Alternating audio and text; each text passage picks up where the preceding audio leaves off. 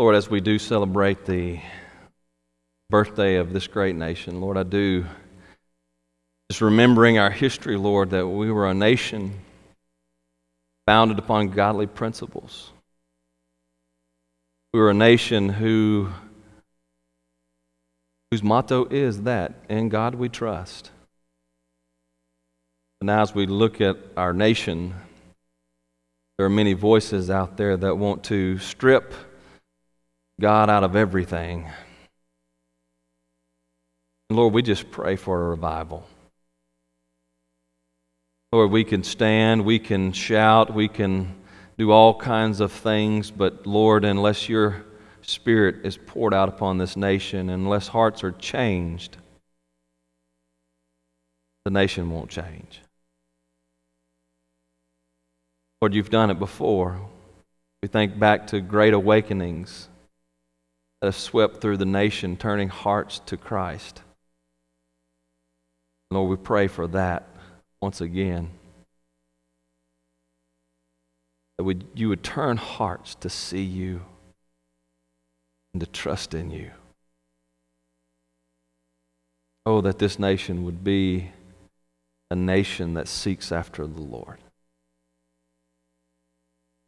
Now today, Lord, as we study this passage in Matthew chapter 13, and we look at the kingdom, your kingdom, kingdom of heaven, knowing that as a church, Lord, we are part of that kingdom. We represent that kingdom here on earth. So, Lord, speak to our hearts today. Let us hear your word, and let us obey your voice. And Lord, if there are those today here who have turned a deaf ear to your word and have blind eyes that cannot see, Lord, open their eyes, open their ears. Let them hear, let them see, let them know Jesus. Turn to him today. This I pray in Christ's name. Amen. Well, if you have your Bibles with you this morning, turn with me to Matthew. Not Genesis, Matthew. Matthew chapter 13. We finished up our series in Genesis and the life of Abraham. And now we turn to Matthew chapter 13, looking at the kingdom parables there.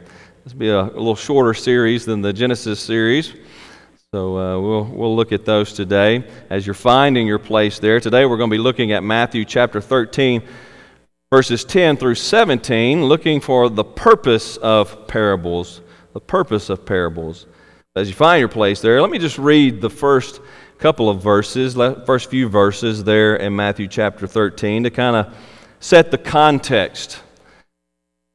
That same day, Jesus went out of the house and sat beside the sea, and great crowds gathered about him, so that he got into a boat and sat down, and the whole crowd stood on the beach, and he told them many things in parables. He told them many things in parables. As we began this series, the problem with kind of jumping in the middle of a book is you don't get the context that comes before it. And so if you're not careful, you kind of miss what's going on. So as we begin this series, I want to kind of walk you through what's been happening in Matthew thus far, at least what's Matthew's purpose for writing and leading up to this section that we're going to be studying in more detail. As we think about the purpose of the parables, we identify and think about what Matthew is. What's the purpose of Matthew? Why did Matthew write the gospel that he wrote? I mean, he wasn't the only gospel writer, right? Matthew, Mark, Luke, and John, the 4 gospel writers. And each writer has a specific purpose for writing those individual books. That's why you kind of get a different flavor in each one. They're different authors, but they're also writing for different purposes. And so as we think about Matthew and talk about what was his purpose, the purpose of Matthew is to point out that Jesus Christ is the King of God's kingdom. Jesus Christ is the King of God's kingdom. If you were to turn back, and you don't have to turn there now, just keep your place there. But if you look back at chapter 1 of Matthew, right from the very beginning, you see this starting to play out in Matthew's gospel. As he begins the book there in verse 1 of chapter 1, the book of the genealogy of Jesus Christ, the son of David.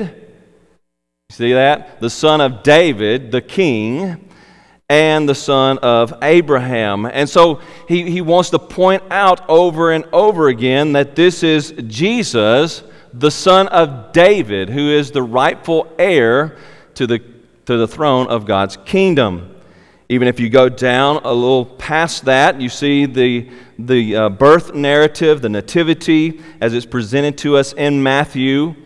And you go down into verse 20, and you already kind of get this whole thing set up there that Mary has been, who's been betrothed to Joseph, now she is found to be with child from the Holy Spirit. And Joseph, he wants to, he's a good man, a loving man, and he don't want to dishonor Mary, so he's going to just divorce her quietly because in his eyes she's been unfaithful.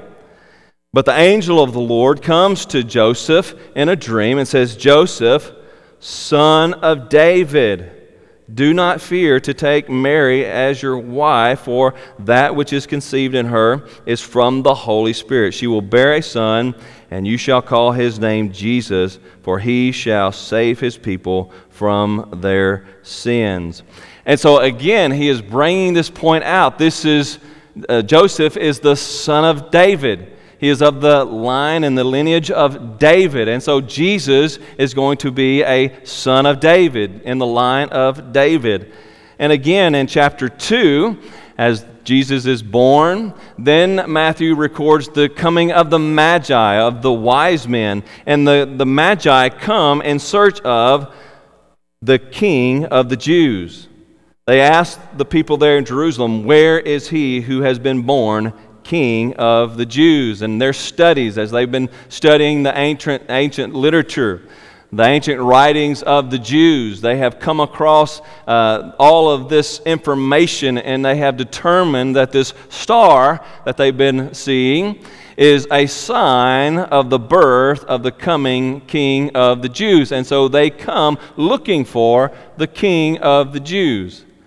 And so you get this throughout the book of Matthew, throughout the Gospel of Matthew. His point in writing the book is to point out that Jesus is indeed the promised King of God's kingdom. And as we come to this section, this chapter 13, and we come to the kingdom parables, Jesus begins to speak in parables, and he begins particularly to speak in these parables about the kingdom of heaven, or the kingdom of God. And one thing that we need to remember as we think about that is this, that you cannot separate the king from his kingdom, right?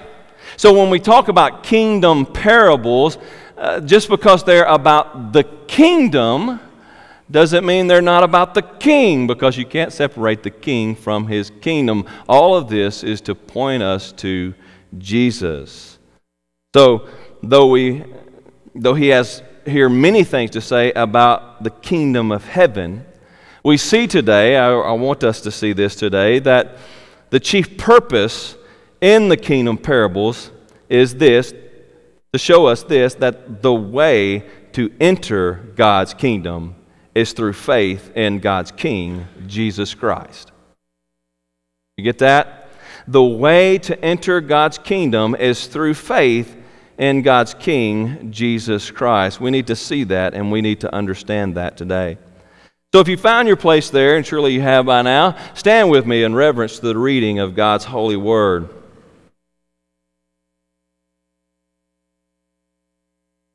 Matthew chapter 13, starting in verse 10. Then the disciples came and said to him, "Why do you speak to them in parables?" And he answered them, "To you it has been given to know the secrets of the kingdom of heaven, but to them it has not been given. For to the one who has, more will be given, and he will have an abundance. But from the one who has not, even what he has will be taken away. This is why I speak to them in parables, because seeing they do not see, and hearing they do not hear, nor do they understand. Indeed, in their case, the prophecy of Isaiah is fulfilled that says, "You will indeed hear, but never understand, and you will indeed see, but never perceive. For this people's heart has grown dull, and with their eyes they can barely hear, with their ears they can barely hear, and their eyes they have closed, lest they should see with their eyes, and hear with their ears, and understand with their heart, and turn, and I would heal them. But blessed are your eyes, for they see, and your ears, for they hear. For truly I say to you, many prophets and righteous people longed to see what you see and did not see it, and to hear what you hear and did not hear it." Amen. May the Lord add blessings to the reading of His holy, inspired, and inerrant Word, and may He write its eternal truth on all our hearts. And you may be seated.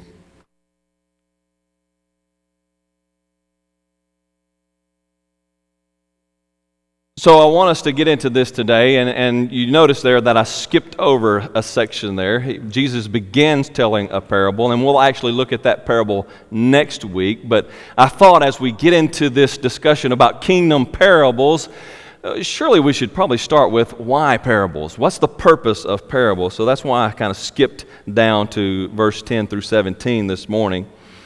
And so as we begin to think about that then, we need to define what parables are. So what are parables? Number one there in your outline. What are parables? And to give you a definition that comes from another commentator here, a parable is an extended story using familiar facts from daily life to convey spiritual truth. Let me say that again. A parable is an extended story using familiar facts from daily life to convey spiritual truth. So what are parables? First of all, parables are stories of the common. They're stories of the common. They're stories taken from everyday life. They're stories about things that we know, or things that the people of Jesus' day would know, they would be familiar with. It's not something strange to them, but it's something they know. It's something common. It wouldn't take a lot of thought, but it's a story of the common, of common occurrences. Second, they are stories that convey spiritual truth. They are stories that convey spiritual truth. That's important to notice there. These are stories that convey spiritual truth. They're stories of the common that convey a spiritual truth. They take something that is intangible and make it tangible. When we think about spiritual truths, spiritual things are things that we can't see. We can't feel. We can't touch them. We can't just study them with our eyes. They're spiritual. And guess what? Yes, we are spiritual, but we're most common with the fleshly, right? The physical. We live in the physical realm, and so our minds are always tuned into physical things, what the world is doing around us. And so what we see in teaching Scripture, even as a pastor, when it comes to teaching deep spiritual truths, those things are hard to grasp. They're hard to understand, especially for minds that are always set on the physical things that we can touch and feel. And so what you have to do often when you teach spiritual truths is you have to use a physical illustration, something that people are familiar with, something that is common, something that people understand, and you take that thing, that story, that illustration that people understand, they can see this, they can feel it, they can study it, and then you apply it to something that is spiritual. You make these comparisons and contrasts. And you see, that makes it easier for us to understand.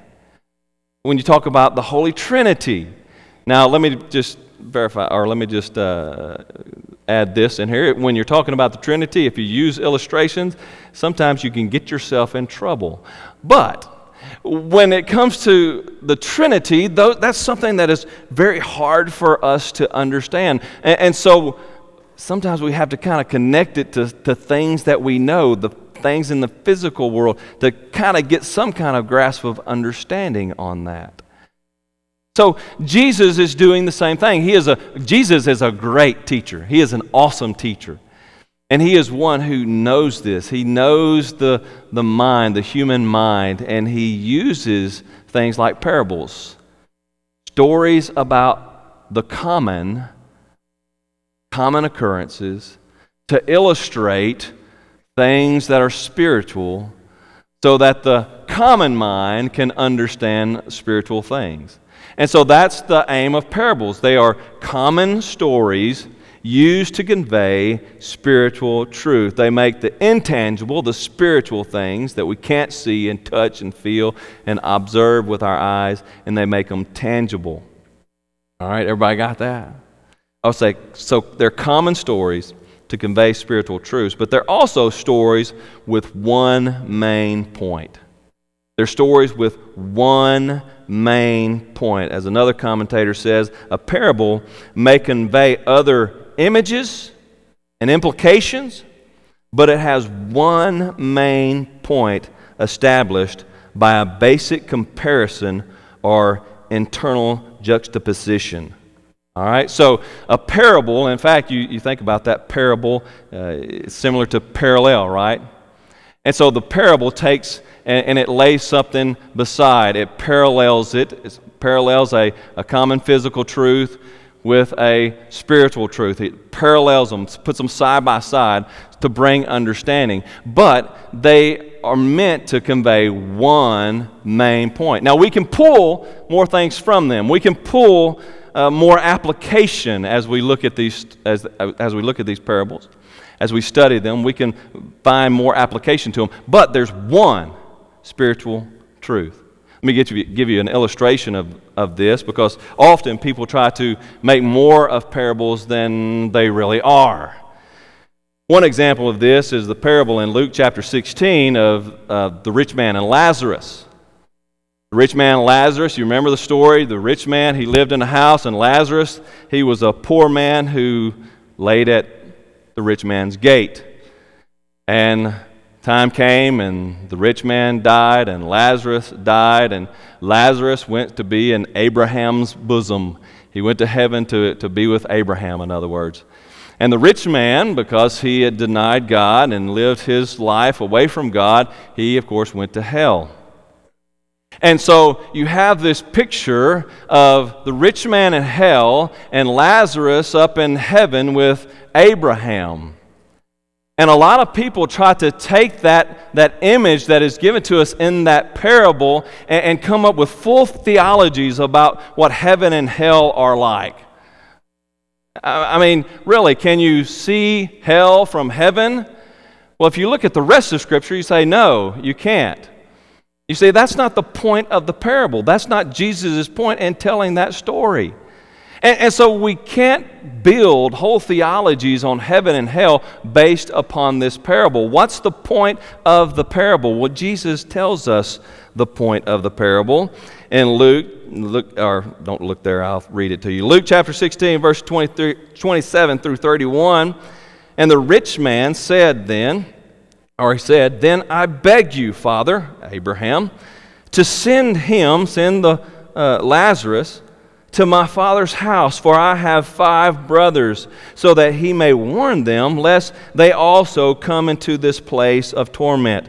But Abraham said, They have Moses and the prophets, let them hear them. And he said, No, Father Abraham, but if someone goes to them from the dead, they will repent. And Abraham said to him, if they do not hear Moses and the prophets, neither will they be convinced if someone should rise from the dead. And you see, that is the point of the parable. That's the whole point of the parable. When you read it in context and you see the Pharisees and the scribes and all of those people out there, they're coming at Jesus. They're attacking Jesus. They're trying to trip Jesus up and catch him in a lie, right? They're trying to catch him teaching something false.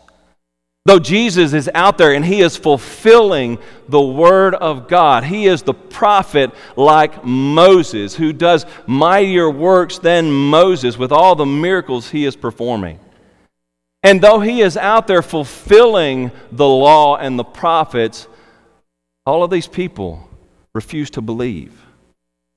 And the whole point of that parable there is Jesus saying, if they don't believe God's Word, if they don't look at God's Word and see that I am the Messiah and trust in me, then neither will they believe if one rises from the dead.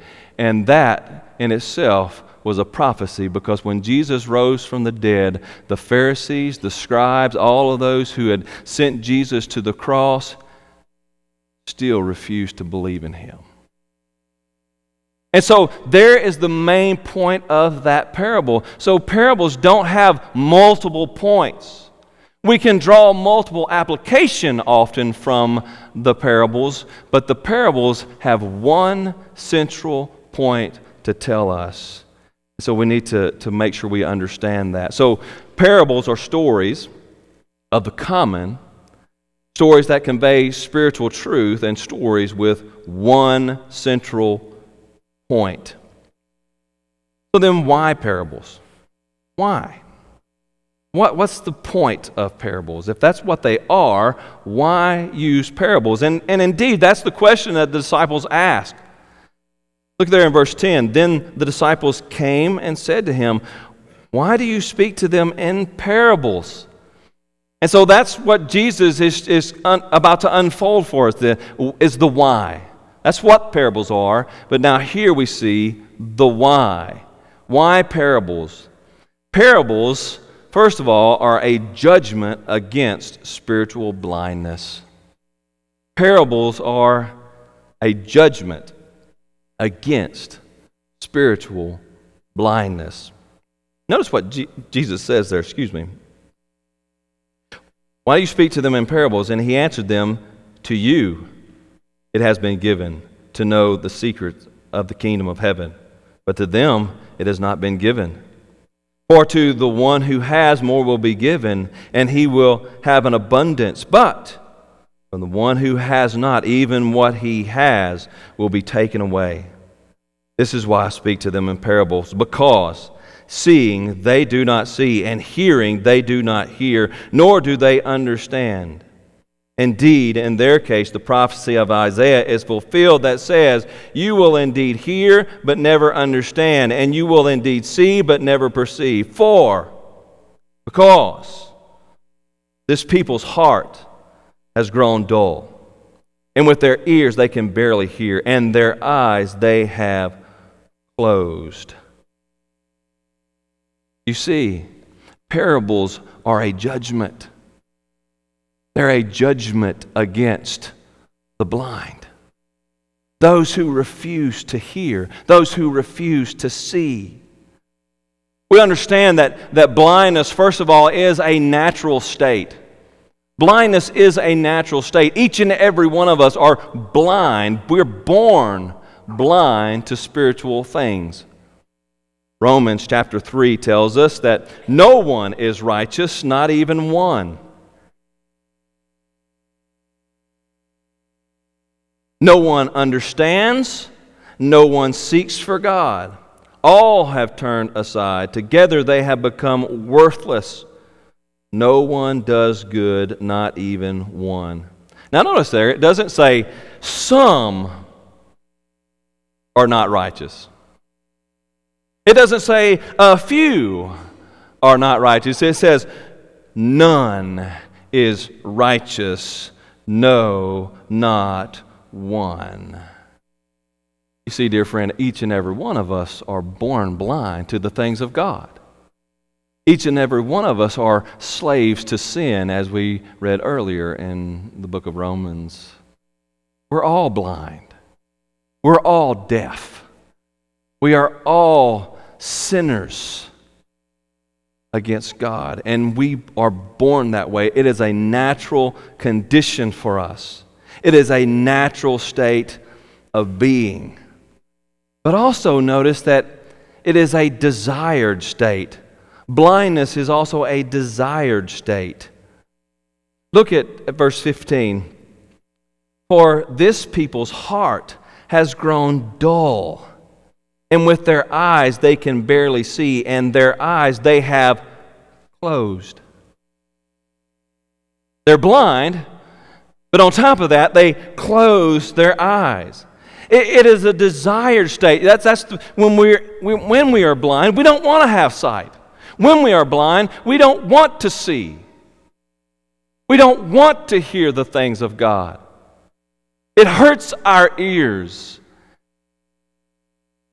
And like all those little critters under the rocks, when you pick them up and the light bursts in on their world, they scurry off to find some more darkness. That's how the natural world is when the light of Jesus Christ comes in to shine.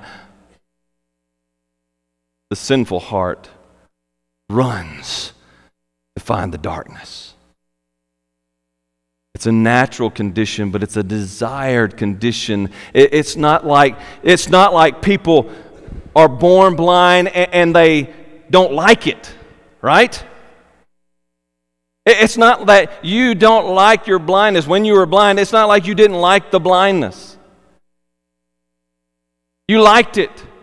In fact, you loved it. There are probably, I know there are some here today who are living in darkness, and you don't want to be in the light. Or you don't mind living out on the edges to feel good about yourself, but you don't like the light. You don't want to get involved in church because you might feel a little pressure. You don't like the light. You don't want to be in the light. You love the darkness, and you long to stay in the darkness.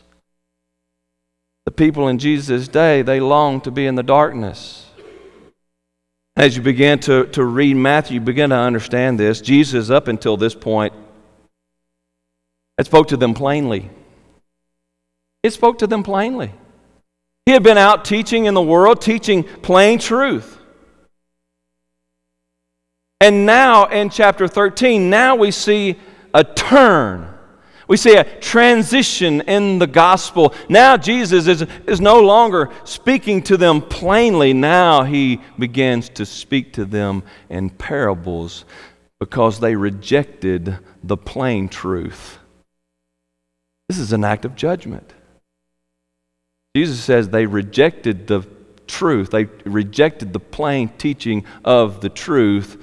Now, as an act of judgment, I'm going to speak to them in parables so that they can understand. I'm going to harden their hearts a little more. They've rejected me, and now this is the judgment. And that judgment continues, by the way. This is a progression of things. What's the next progression? In 1 Corinthians, we see the next projection, the final stage of this. In 1 Corinthians chapter 14, verse 22, Paul tells us the purpose of tongues. He's had a long discussion about tongues, speaking in tongues. Of course, tongues is speaking in a language that the person does not know, and the people around him or her do not know. And Paul says, here's the purpose. Thus tongues are a sign not for believers, right? Speaking in tongues is not a sign for believers, those who believe the gospel, but for unbelievers.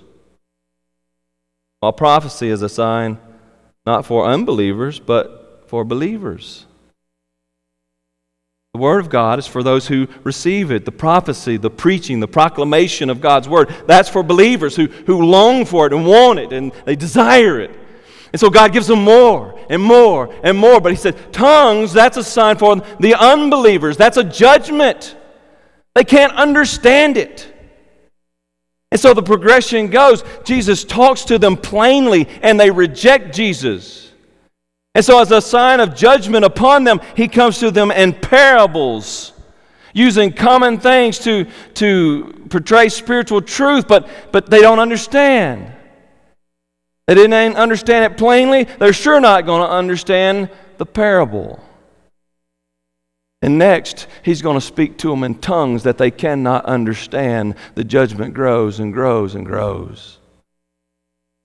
It's an act of judgment upon the spiritually blind who love their blindness and have no desire to reach out to Christ.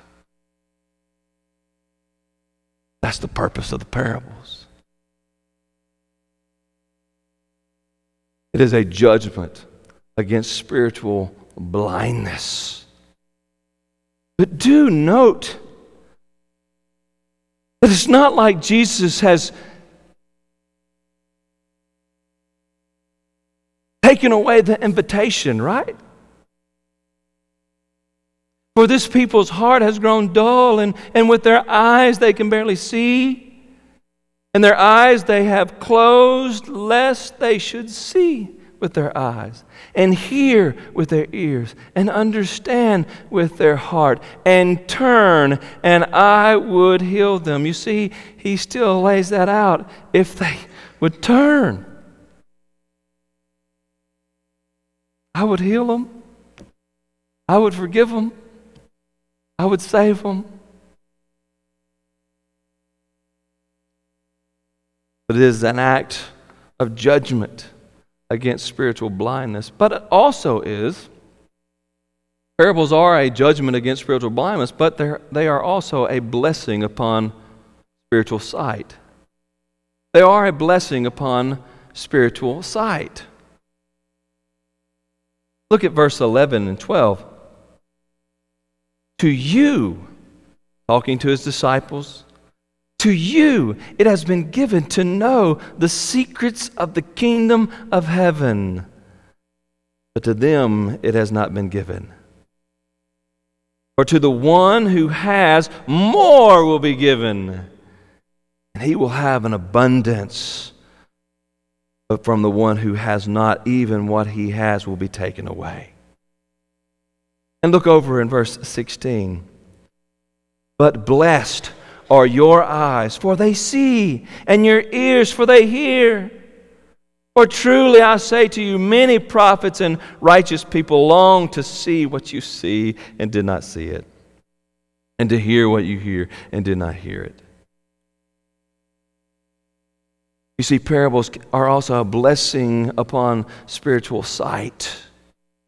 Spiritual sight itself is a blessing of God. Spiritual sight, spiritual hearing is a God-given state.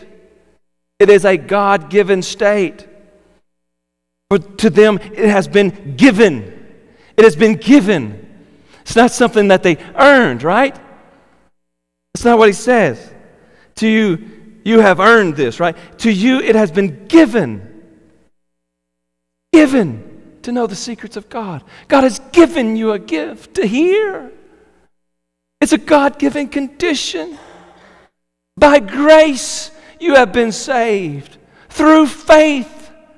And it's not of your own doing. It's a free gift of God. Not a result of works, lest anyone should boast. Spiritual sight, spiritual hearing is a gift of God, a God-given state. And it's also a desired state. It is a desired state. You see, they're the people of old, but blessed are your eyes, for they see, and your ears, for they hear. For truly I say to you, many prophets and righteous people long to see what you see and did not see it. They desired it. Why did they desire it? Why do disciples desire to see more of Jesus, get more of Jesus, learn more about His kingdom? Why do they want it and thirst for it and hunger for it? Because God has changed their desires. He's given them a new heart. Not a heart that is hardened against God. Not a heart that's hardened against truth. But a heart that's soft. A heart that's hungry for the Lord. And you see those who love Christ and those who have received this gift from God, this blessing from God. They want more. And they listen to the parables. They listen to them closely. Digging to get the truth out. And when they don't understand, they go to Jesus, they go to His Word, and they study His Word so that they can find the truth. That's a heart that has ears to hear and eyes to see. It not only has been given that gift by God, but it desires more. It hungers and thirsts for more. And so the disciples, as they hear these parables, it's not a judgment upon them. It's a blessing to teach them more about His kingdom. And Jesus says, if you don't understand, just come to me and I'm going to teach you. I'm going to help you understand. So, why parables? Parables are a judgment against spiritually blind, and they are a blessing upon those with spiritual sight. So how might we apply all of this then? How might this apply to us today? Today in this place there are some who are hearing all of this, and you're taking it all in, saying, yes, Lord, teach me. Your heart is glad to receive His Word. Oh, yes, I want more. I want more. I want more. Praise be to God, your heart is glad to get more of Jesus in it. But there's some who are here and they're hearing this, they're hearing the words of God. And you really have no interest in it. You're just kind of sitting there in a daze. I'm here. The preacher's just blah, blah, blah along. Really not interested in what he's saying. I just want to get my brownie points and get out of here. Your heart's dead. Your heart's blind. It cannot see, it cannot hear. It doesn't want spiritual truth. And then there's some, you're just not sure. You're just not sure where you fit in this. That seems interesting, but I don't know. Maybe you thought, well, in the past, I said this prayer and I did all of these things, but I'm just not sure. What do you do? When Jesus begins to speak in parables, what do you do? Dear friends, here's what you do. You seek and you will find. Seek and you will find. That's what Jesus promises. Seek and you shall find.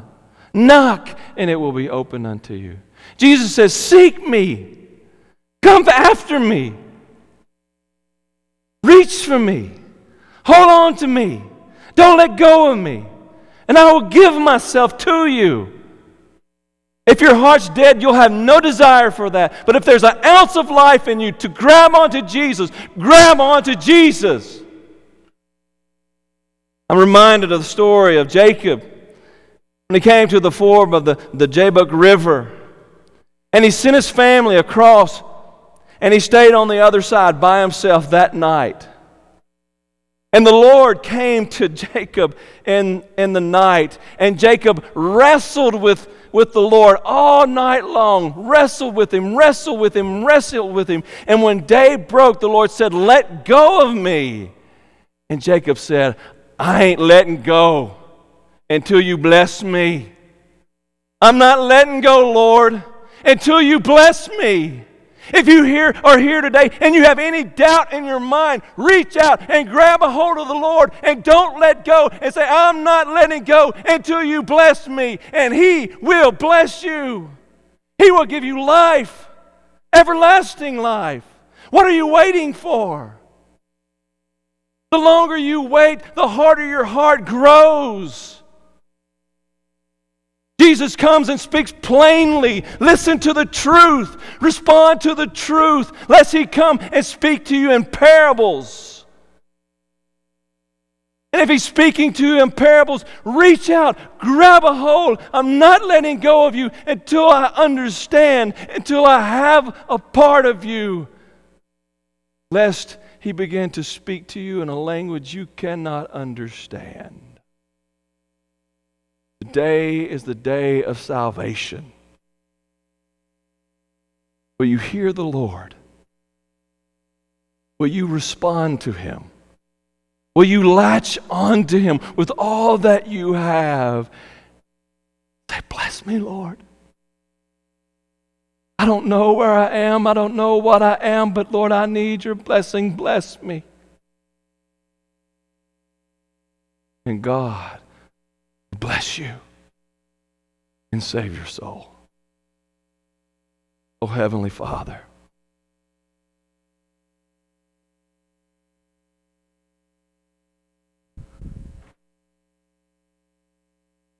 Lord, what a terrible thing to imagine that one might get to a point in their life where the Word of God has no effect whatsoever.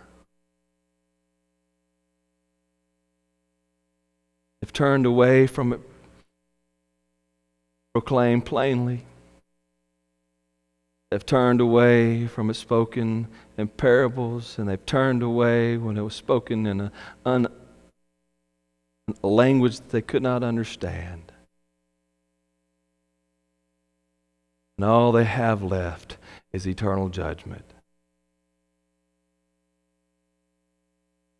But Lord, while there's breath in our bodies, by your power and by your grace, a cold, dead heart can be transformed into a heart of flesh. Oh Lord, let your grace fall upon us today. Certainly, Lord, today there are some who have hardened their hearts in the past. Break that hard shell. Give them life. Give them life. Let them see Jesus. Let them see, let them hear Jesus. Let them grab a hold and not let go. This I pray in Christ's name. Amen. Stand with us if you will. Today,